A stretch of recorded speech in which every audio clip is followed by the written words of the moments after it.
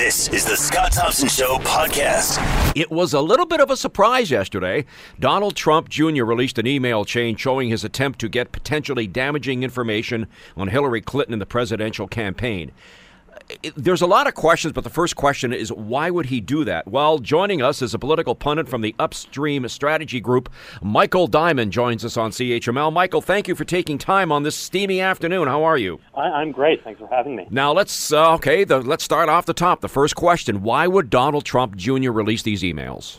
You know, I guess he was in a situation where he was damned if you do, damned if you don't, and it's a nice contrast for him. You have Hillary Clinton, who has deleted and hid thousands and thousands of emails, and Donald Trump Jr., who, unlike his father, who hides a lot of things, is coming out and trying to be transparent here to rip the Band-Aid off in one fell swoop, and maybe either try and contain the story or just prove that this isn't, in his mind, such a big deal. Now, Donald Trump was stated yesterday, he sent a release saying, "My son is a high-quality person, and I applaud his transparency." What did you think when you saw that quote from the president? Well, you know, it's nice that the president applauds transparency, and perhaps it's time that he follows his son's lead and releases some of the information that members of the public have been asking of him. Now, I'm wondering, because this all started, or the emails showed Trump talking to a music publicist who wanted to meet with a lawyer from Moscow. The publicist described the lawyer as a Russian government attorney who had, quote-unquote, dirt on Hillary Clinton, part of Russia, and its government support for Mr. Trump. All last night on CNN, all the experts, all the people were saying, why would you even agree to have a meeting with a foreign nation about what's going on internally? What do you think about that? So there's two things here. One, the meeting to get the information that was negative to Hillary Clinton is something that any campaign would have wanted to get, but they may have not taken a meeting. But the fact is, when you have reason to believe or proof or, being told quite openly that this is a foreign actor, that's where it goes from being, something that members of the public might think is greasy, but at the end of the day, politics is politics, to becoming a, problem under the law. So the Trump campaign and the Trump family would like to say, this is what anyone would have done. It's not illegal, but I think what the real problem is here, Chelsea Clinton was born. Her parents, her father had already been a candidate in many elections. She grew up around this, so she wouldn't have been so naive to have done this. For Donald Trump Jr., he didn't grow up in politics. He grew up, in business and around his parents who were, sort of bridged business and celebrity. And for him, this was his first campaign that he was ever involved in. So for him, it was probably, what you'd expect to see in a movie like Primary Colors or that one, The Ides of March that came out a few years ago. It's not actually like that. Politics isn't actually like that. Ask anyone who's been involved in campaigns. But to someone on the outside, I can see why they may have thought that and thought this was a great opportunity for the campaign. It's interesting. Earlier today, Russian Foreign Minister Sergei Lavrov said he was surprised that he's facing controversy. Basically, he said, what's the problem here? Either he's really playing his cards close to his vest, or maybe the Russians don't think this is a problem. It's not a problem for them. What was their goal here? Was it to just defeat Hillary Clinton, who they thought was going to be a harsher opponent of the Putin regime, or was it to not just do that, but to cause doubt in American democracy? I mean, they may very well be accomplishing their goals time and again on this. Now, I'm wondering, as we get into this, the vice presidential candidate, the nominee that was Tim Kaine, who was running as the vice presidential candidate on the ticket with Hillary Clinton, used the term yesterday at a news conference. He used the term treason or treasonous. Has this now crossed the line that this is now getting into really dangerous ground for the president? Oh, absolutely. I mean, there's a lot of smoke here, and if there's meat on the bones, absolutely, it will be a problem. It's going to be a problem politically in the midterm elections, quite likely. And if the Republicans are to lose control there, you'll start to see if there's actual proof of high crimes and misdemeanors by the president, move towards impeachment in the House and eventually a trial in the Senate. It might be very hard to achieve that two-thirds vote needed in the Senate to remove someone on articles of impeachment, but the distraction it will cause to both the Republican Party, the president, and the country will be very, very bad. It's interesting. House Speaker Paul Ryan was deflecting questions about the latest revelations today, basically saying it's important to get to the bottom of what happened. And I kind of wonder, like all of us, when are members of the Republican Party, the Congress, the Senate, what have you, Are they now waking up to the fact that there is a real, if you would use the term, monster in the White House that is now getting really out of control? Well, the problem for a lot of Republicans, and I count myself as a Republican. If I was in the States, I would not have voted for Donald Trump. I would have voted for Evan McMullin. But any other scenario, I would have definitely voted for the Republican Party. But what you'll see is even some of the more honorable Republicans, John McCain and Lindsey Graham, who are people I have tremendous respect for, they ebb and flow when it comes to Donald Trump. So, they get shocked and they get outraged and they put out a statement or they tweet something or they go on TV and denounce him. And then they're back on his side, and it ebbs and flows. And at some point, these people, they're going to have to, fish or cut bait there and pick a side. And either they're going to stay on the side of the president, which they might very well think is unseemly, or go against what they think their party is at and be a real opponent to the president, not just in times of outrage and Twitter controversy when he says something that's appalling, but throughout these times. I'm interested in what you just said. Our guest is Michael Diamond. He's a political pundit from Upstream Strategy Group. You mentioned that if you were in the States, you would have voted for David McMullin. Evan McMullin. He was the chief policy director for the Republican Conference, and he also worked as an investment banker, a former CIA operations officer. I'm curious, why would you have voted for him as opposed to some of the other high-profile Republicans that were running? Well, sorry, and that was in the general election when he wasn't a candidate for the Republican nomination. Had I been voting in the Republican primary, my top three choices would have been Lindsey Graham, Jeb Bush, and John Kasich, and that's because unlike Donald Trump is a New York City liberal. When he considered running for president in 2000, it was on liberal ideas. Increased taxes on billionaires. He was for gun control. He was against the pro-life mantra of the Republican Party. And for me, but what he still was against a robust foreign policy, and that's what I think is very important. And I think Lindsey Graham would have been a better candidate for president than Donald Trump. But when it came time to picking a president in November, the best option for any national security Republican was Evan McMullin. In your contacts with your colleagues down in the States and what have you, they may not say this publicly, but is there now kind of a groundswell of people saying, my God, what have we done by electing this man president? Oh, you know what? I've had a few conversations with friends and just people I've gotten to know through this, through conferences and whatnot. And there's a general consensus: what has happened? Like, yikes! How has this ever happened? And a lot of jokes about how The Simpsons predicted the future, 20 years ago, and how on earth did this ever become reality? It's interesting, too. The president is pushing back against any reports of dysfunction in the administration. He wrote on Twitter earlier today that the White House is, quote, functioning perfectly, focused on health care and tax cuts and many other things. We know watches television, but he said he has, quote, very little time for watching TV. I would say if he has very little time for watching TV, then he's a pretty smart man, isn't he?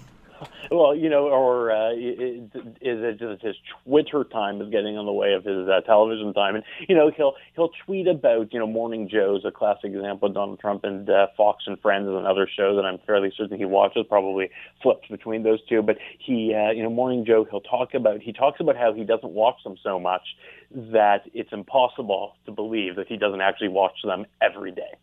Now, put on your pundit hat here, looking down the road, and this is kind of a loaded question.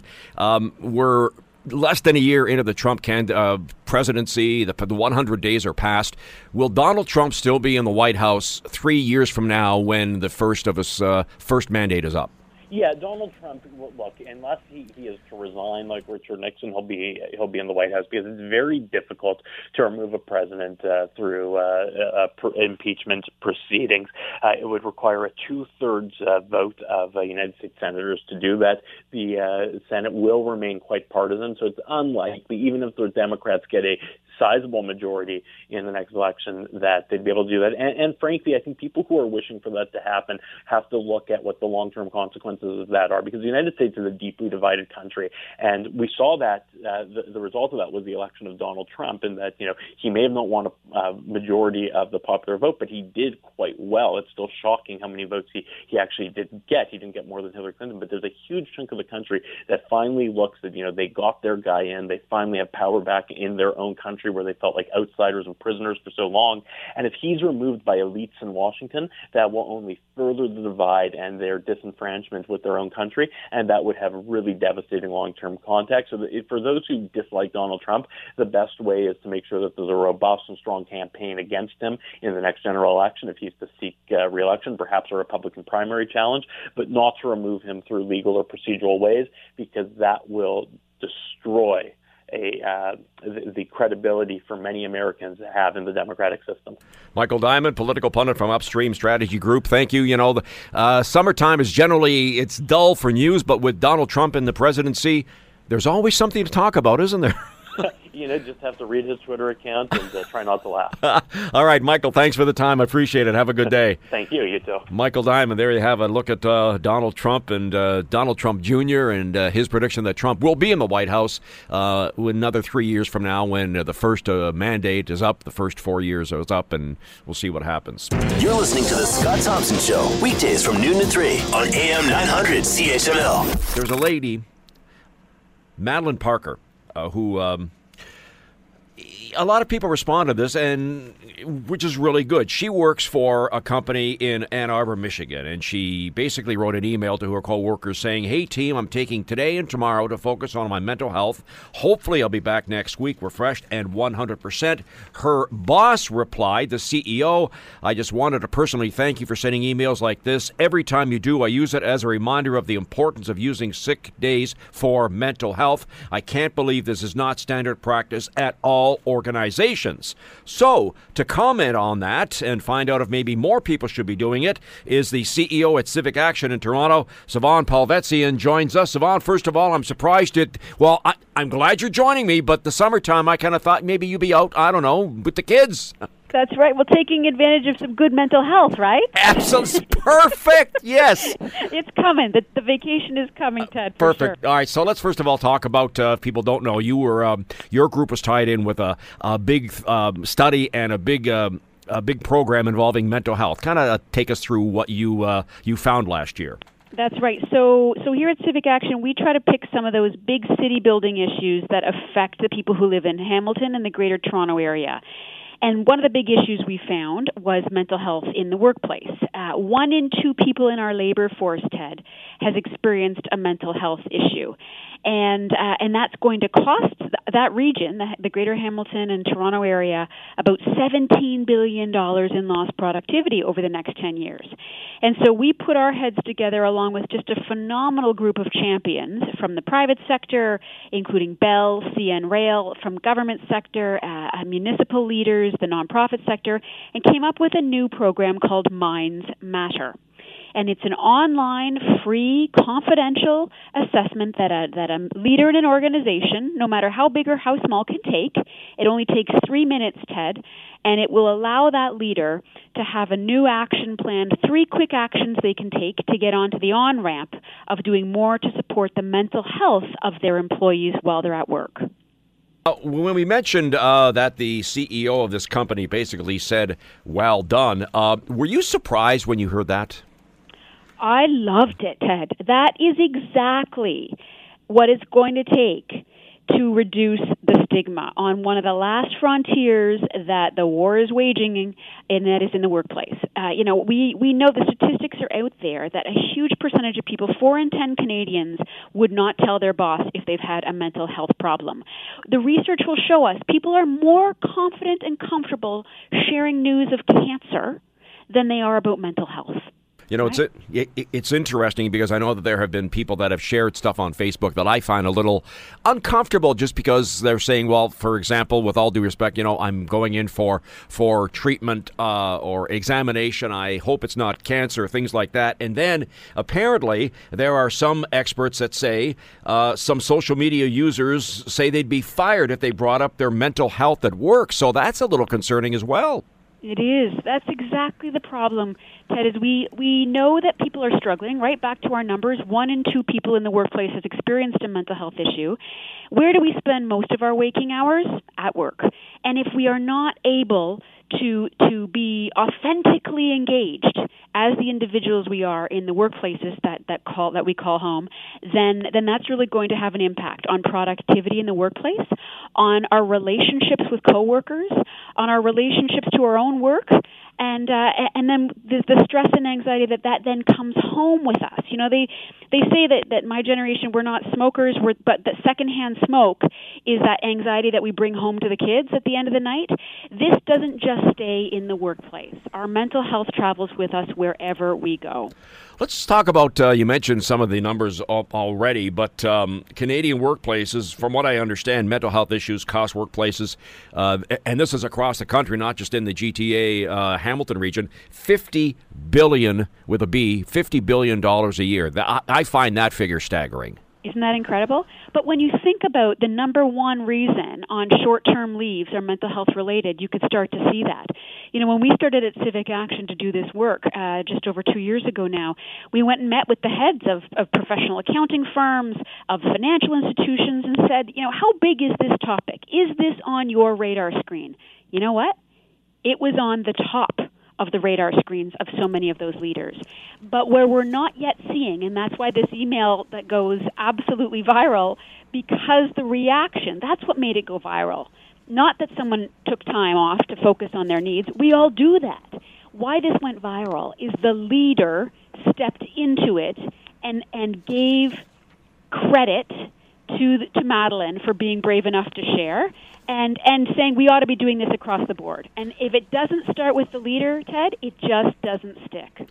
Yeah, she actually was saying how she actually, and you mentioned the reaction is the story here, not what happened. The more people that come forward and say, I go through that too, obviously it takes one person to kind of set the ball rolling, and I would suggest that she and her CEO have really started the ball rolling. They have, and you know, there was a follow-up, a subsequent post that the CEO did after this went viral, right? And I don't think this guy, Ben is his name, I don't think he had any idea that this was going to happen.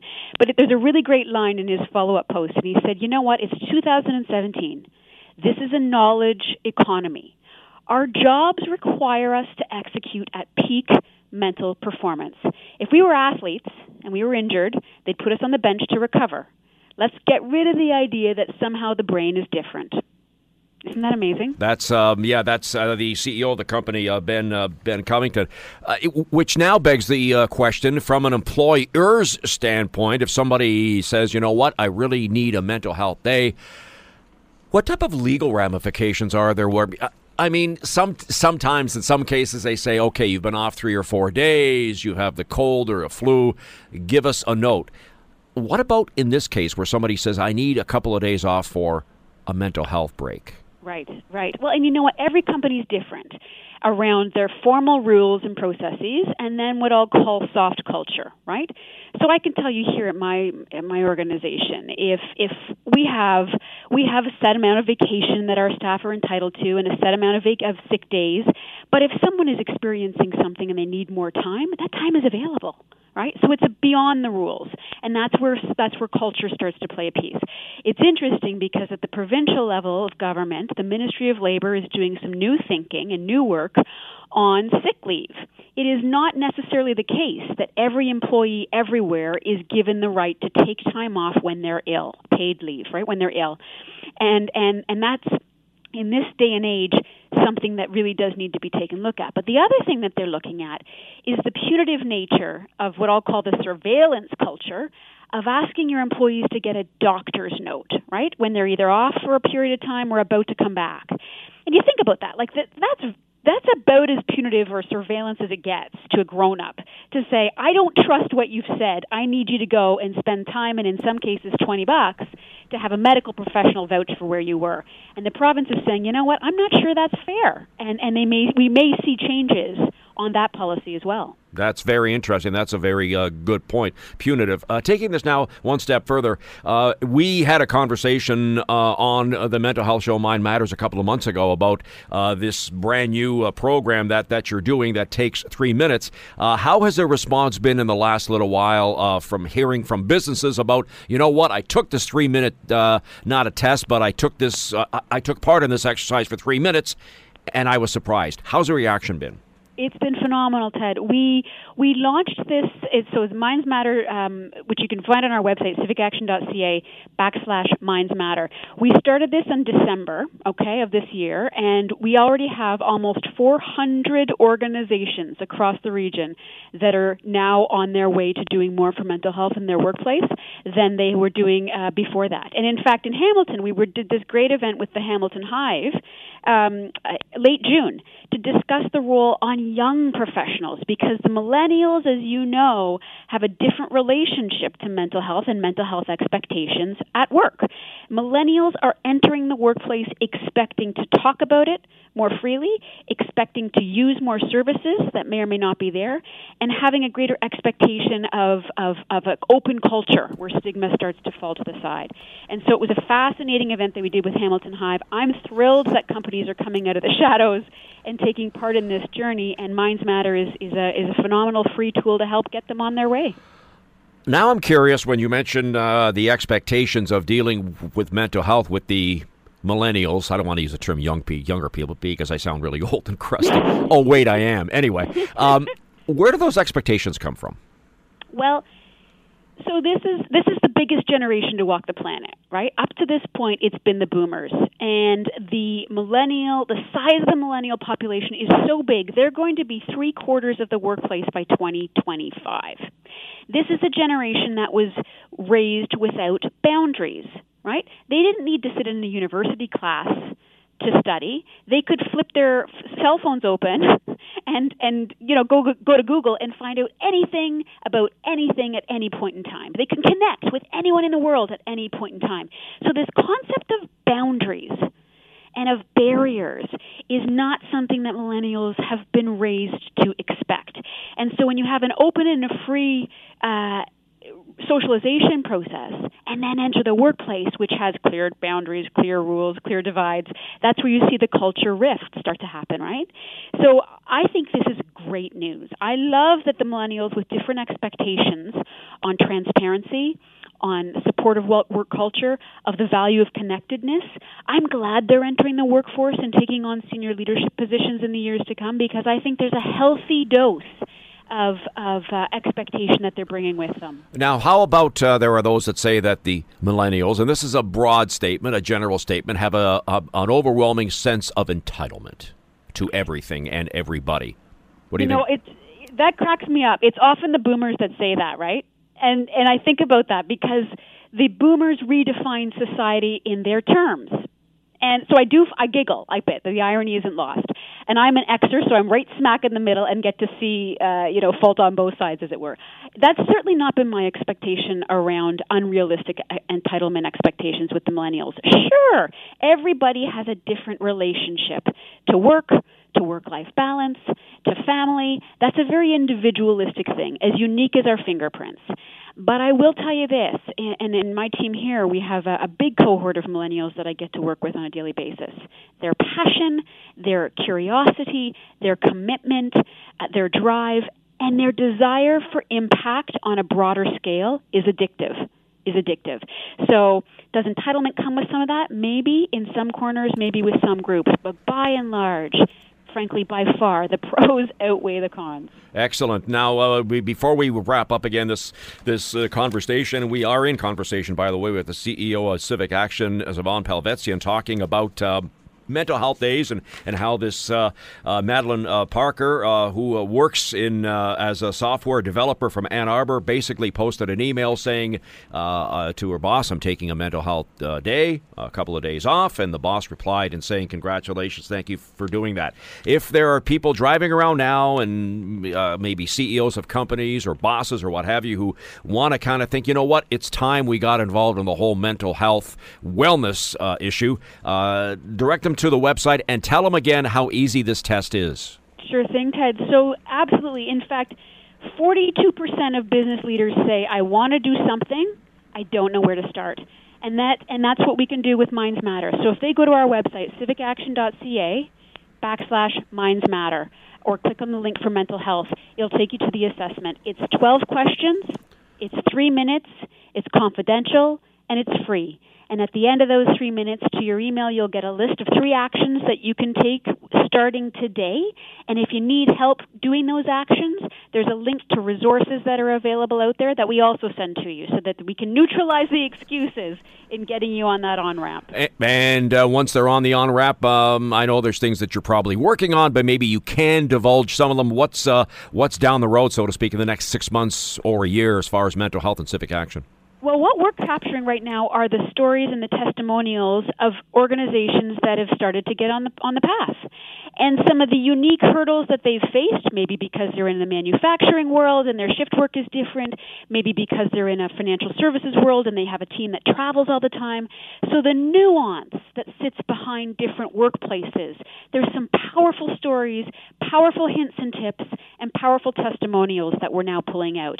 We're going to add that flavor to the Minds Matter program so that as you come back to get these tips and hints, again, all of which is free, you will be able to have fresh content there that's applicable, and maybe some sister peer organizations that you can reach out to help each other along this journey. Excellent. Interesting to see how this unfolds. Sivan Palvetzian, the CEO at Civic Action, thank you for taking the time to join us. Enjoy what you will have as far as a summer break, and we'll stay in touch and see how this thing unfolds in the fall. Thank you, Ted. It's always great to spend time with you. Have a great rest of the week. You too. Sivan Palvetzian, as we mentioned, from the CEO from Civic Action. I'm just wondering, for people out there, what is your company doing as far as mental health? If you wanted to take 1 or 2 mental health days and tell your boss, this is what I'm doing, what would the response be? Ask yourself that question. Ask your boss what that question would be. You're listening to The Scott Thompson Show, weekdays from noon to 3 on AM 900 CHML. We've been talking about this a lot on CHML News. You heard the breaking news earlier today. An accused killer from Hamilton who may have posted cryptic messages online about turning himself into police has been arrested in Texas. Waterloo Regional Police issued a Canada-wide warrant for Agar Hassan on a charge of second-degree murder after the body of his ex-girlfriend Melinda Vasily was found in Kitchener on April 28th. They confirmed the arrest in a tweet this morning. It comes 2 days after a person claiming to be Hassan posted messages on Instagram hinting he may turn himself in, including one he sent on Monday night that he says he hopes justice is served. To talk for the next little while about that and the use of social media in a case like this is our next guest. He is a registered social worker. Timothy Gordon joins us on CHML. Timothy, thanks for joining us. How are you? Thanks for having me on the show. I'm really well, thanks. Great show today, by the way. Thank you very much. Now, let's first of all talk about this. Maybe the first tweet that was sent on this a long time ago was when the crime allegedly happened. He crossed the border and he sent a tweet, something along the lines of, I will turn myself in at some point. They thought that it was sent in Tennessee. So kind of take us through, why would somebody do this? Well, it's a really interesting, I think, profile if you look at what he's posted on social media. It seems to me, and I'm just inferring based on what I've read that he's posted on social media and what he's posted on Reddit and other places, that it seems like what he's doing is he's trying to address the court of public opinion. This has been a debated topic in the media. People have suspected that it was a targeted attack, that it could have been a stranger, that it was a terrorist attack, perhaps, an act of terrorism. And it seems that Hassan is responding to these things, to the public discussion, using his own social media, and almost like he's trying to, if I may reference his original Reddit post, tell, quote, his side of the story, which is a pretty interesting way of interacting with this situation. I mean, if we go back to, let's say, the 70s or other criminals who have done crimes that have received media attention, they themselves have actually not had these kinds of outlets and have written letters to the media and other sort of sensationalist things. I'm wondering, how much would his lawyer now take this and say, you know what? As you say, kind of telling his side of the story, maybe his lawyer would say, see, he is showing remorse and he basically does want to end this. Legally, I don't know if you can speak to this, but how much credence would that have? Yeah, well, legally, I don't know how much I could speak to that, but let me address one of those angles that you just talked about right there that I think is really interesting from a psychosocial perspective. Go ahead. And that we do get asked to do assessments for as social workers when it comes to working with people who are in these situations, who've done these criminal offenses. It almost seems like he's aware of how he's being portrayed in the media, and so he wants to show his own innocence. So from a legal perspective, I don't know what that would mean. But what's really interesting is you have the media giving a set of facts. This young woman was found dead in her apartment. They don't know who the killer is. And then as more information comes out in the media, more inferences are made. And here he is saying, okay, I'm going to tell my side of the story. Now, again, not being a legal expert and being a social worker and being invested in this from a, let's say, psychological or social perspective of how this actually works for somebody, it's really interesting when you see him present a set of facts that, let's say, try to show his own role in a different light. So he's saying, well, it was self-defense. I disclosed an indiscretion that while we had been on a break, I was sleeping with other women, that I was intimate with other women. And she became upset and began attacking me. And I told her that if she didn't stop, that I would do something. And so it really appears like the function of his behavior in this situation is to almost explain his innocence, to explain, look, this isn't some faceless criminal who wasn't invested in this young woman. This is a person who, she was soon to be my fiance. I wouldn't have premeditated an attack on this woman.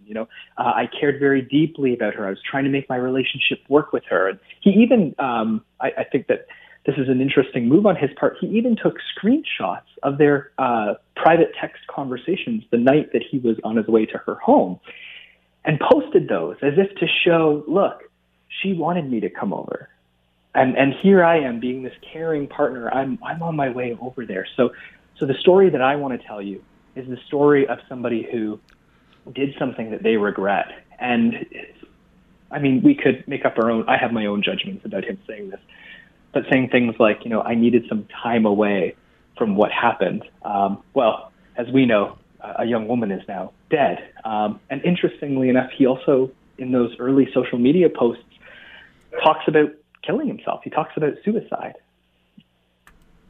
Very interesting. I'm wondering, and again, I'm asking some legal questions here, which Go for it. Well, I know that there's things that you can't answer, but when you say that he posted basically, I admitted some things to her and she became enraged and what have you, and here's what happened. Is that almost an admission of guilt right there?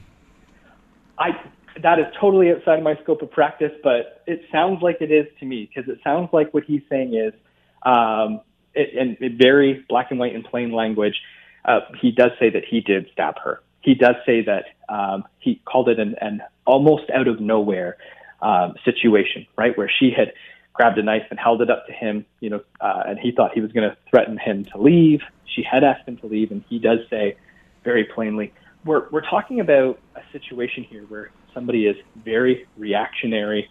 We're talking about somebody who sounds like they're engaging in really impulsive behaviors. And it also sounds like, even in his own reflections, it sounds like there's a lot of remorse. Now, I don't mean to infer, that this guy is less guilty. And I do think that it's interesting that the Canada-wide warrant was for second-degree murder. So there does seem to be this, if you will, if I may take a little bit of license here, this crime of passion sort of narrative that's happening here. I'm in your practice as a registered social worker.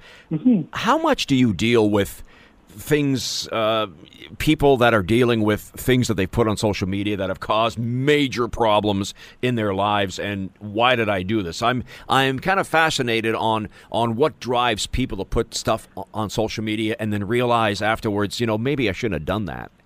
I wish that you could see the look on my face right now. I have a big grin, and not because I derive some kind of sick pleasure from this, but because this is such a common issue. We live in an age where, for example, this young man, as an example, we all know that what he did is a crime, and that and according to our laws, he should be in police custody, not, quote, taking a break from things. And here he is now following the media, following the public discussion about his case, about his behavior. And now, let me give you an example. One of the last things that he posted on Instagram, this image of I believe it's a stock image of a mannequin. Yep. Sitting in a darkened room. It's a black and white photo, and it's a very somber image. And he talks about turning himself in. So here we have a very, what is now common social behavior, which is we can debate the court of public opinion online. We can go online and we can say Justin Trudeau's tattoo is cultural appropriation, just like we can go online and say the murder charge that I'm receiving is not at all what the media is purporting it to be, or the police are telling you.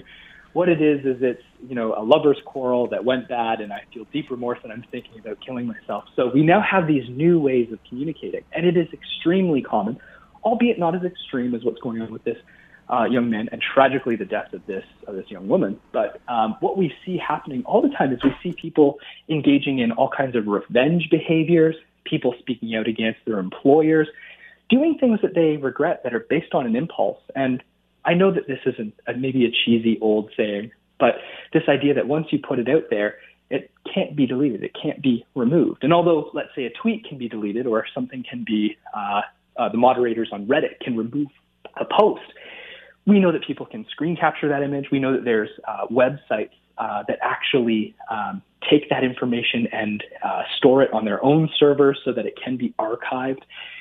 And there's all kinds of really disturbing things that happen on the internet that are impulsive and reactionary. Examples of this, revenge pornography is an example, is one of the big topics where I see some offenders in my practice and talk to them about their impulsive behaviors. And so this is super, super normal behavior, although not at this extreme level. But I was going to say then, I don't want to use the term normal behavior, but are you seeing more cases of people that are doing impulsive things and kind of trying to get to the root of what's causing them to be so impulsive? Yeah, absolutely. Yeah. And my use of the word normalist, what I'm trying to say is that I see it a lot. I see it in all walks of life, from people in all socioeconomic statuses of all ages, because the social media bug is everywhere. Everybody is, and I say everybody, a large majority of the population are using Twitter, Instagram, Facebook, some form of social media, and participating in these social interactions. And it's also interesting because what you can type in a tweet in this moment, if you and I, in this conversation that we're having right now, somebody is listening to the radio and they want to tweet at AM 900 CHML and they want to say, this social worker guy is downplaying this murderer's role. They can do that rather impulsively and have that go out immediately. We don't have these sorts of, let's call them delay circuits, built into our social interactions that used to be there. Fascinating. So what you're saying then is, if I can pick up, go for it. So you're talking all ages, all demographic groups, financial groups. I don't want to say lawyers, but high-end people making a lot of money and people that don't make a lot of money. This is what you see? Absolutely. I see it right across the board, all walks of life. Yeah. And imagine this, if you will. Technology does beautiful things for us, but it also allows us to play into our impulses as well, which is a pretty disturbing idea. And I guess the question then becomes, taking this one step further, how does somebody control those impulses to stop putting stuff out on social media? Well, so this is, I think, something that's really straightforward, and it's been wisdom that's been in our culture for a really long time. But we don't really educate kids about it in the dominant culture that we have right now. We don't spend a lot of time talking about it. But what we really ought to be helping people focus on, this is what I do in my practice, is rather than tell people they're not allowed to think a certain thing or not allowed to feel a certain way, instead what we do is help them to breathe in those thoughts, those feelings. Let me give you an example. People who go on angry tirades on the internet. This is a really good example. We have people who get everything from a proverbial slap on the wrist from their employer all the way up to full-on unpaid suspensions with their employers because of their angry online behaviors. Because remember, employers are always watching. And so what we do is don't try to tell people you're not allowed to feel this way. You're not allowed to feel. It's not that you're not allowed to feel anger. It's that you need to learn how to roll with that punch. You need to learn how to show up to your anger. You need to learn how to identify your impulses and roll with them. Because I'm not any good at controlling my own impulses that show up for me, Ted. Honestly, when I'm feeling a little bit draggy in the afternoon and I want to reach for that next cup of coffee, that impulse is going to be there. And that's always going to be rewarding. And so instead, it's about helping people to build that delay circuit into their everyday life. And if I can come back to this case, I think we're going to be seeing a lot more of this type of behavior as time marches on. I don't think that this is going to be our last conversation either about somebody who takes to social media to, hold up an issue that really becomes rather controversial, because social media has now become this new way of communicating where people can have a voice and have it put out there widespread and accessed by everybody essentially without any filter at all. That seems to be the key, right? No filter. I mean, filter. I kid a lot about myself not having a filter at my age. I don't care, but trust me, everybody I think at some point has posted something somewhere that they thought to themselves, "Oh crap, I shouldn't have done that." Absolutely. Yep. Me included. Yes. And it's interesting though, because when we balance between somebody that, let's say, does something that is wrong, or something that is really inappropriate, that's one side of the spectrum. The other side of the spectrum that we have is that we can also, let's say, post things that may seem innocuous to us, things that might be perceived as offensive to other people. And I think that the name of the game, what we're rooting down to here, is not so much focusing on what does the behavior look like, but really focusing on how does it work in a certain situation. And this is why I really wanted to focus on this idea about looking at impulse control and looking at people sort of reacting to their emotions rather than thoughtfully slowing down and taking a moment to think about, what is this about for me? Has social media made your job, I don't want to say more difficult, has social media made you busier now?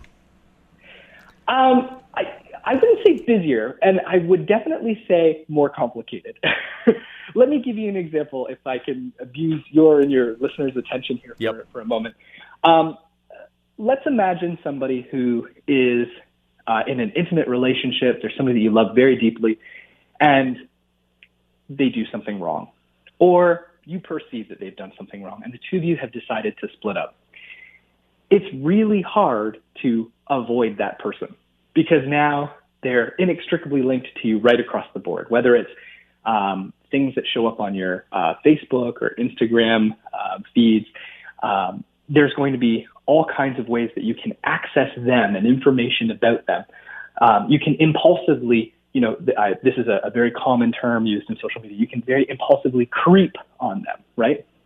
You can access information about them. Yep. Just by looking up their name on Facebook or on Instagram. You can see who they're dating now, or if they went to the latest Jays game. You can be an offender on the run from the law, and somebody posts something about your case online, and now you can get into a proverbial flame war with them, arguing with them, arguing your case, posting rather controversial information like what's happened in this situation, all because of social media. And so it really complicates things, because it makes it really hard for me as a helping professional to help people turn their attention away from that and focus on broadening their life and make their life bigger, when these triggers are everywhere. They're really hard to avoid. And it makes the job more complicated when we talk about those impulsive behaviors, because it's so easy to just type in, a couple words into your browser or searching up somebody's name. Wow. Fascinating look at social media and what will happen. Of course, we'll find out when while the arrest has been made, he will be brought back to Southern Ontario, and then this will all start, and we'll be interested to see what his defense will be. We're talking about Agar Hassan, arrested in police this morning, but he did post some things on social media. Timothy Gordon, registered social worker. This is a fascinating look at the use of social media, and I'm glad that even you have admitted to doing some impulsive things on occasion, and posting things that maybe, and probably saying, I shouldn't have done that. Thank you for that. I appreciate that. Thank you so much, Ted. It was awesome being on the show. All right. Thanks very much. Have yourself a great day. Timothy Gordon, so everybody does it. Everybody does it. Some of us, more often than not, we haven't learned, but that's another story. The Scott Thompson Show, weekdays from noon to 3 on AM 900 CHML.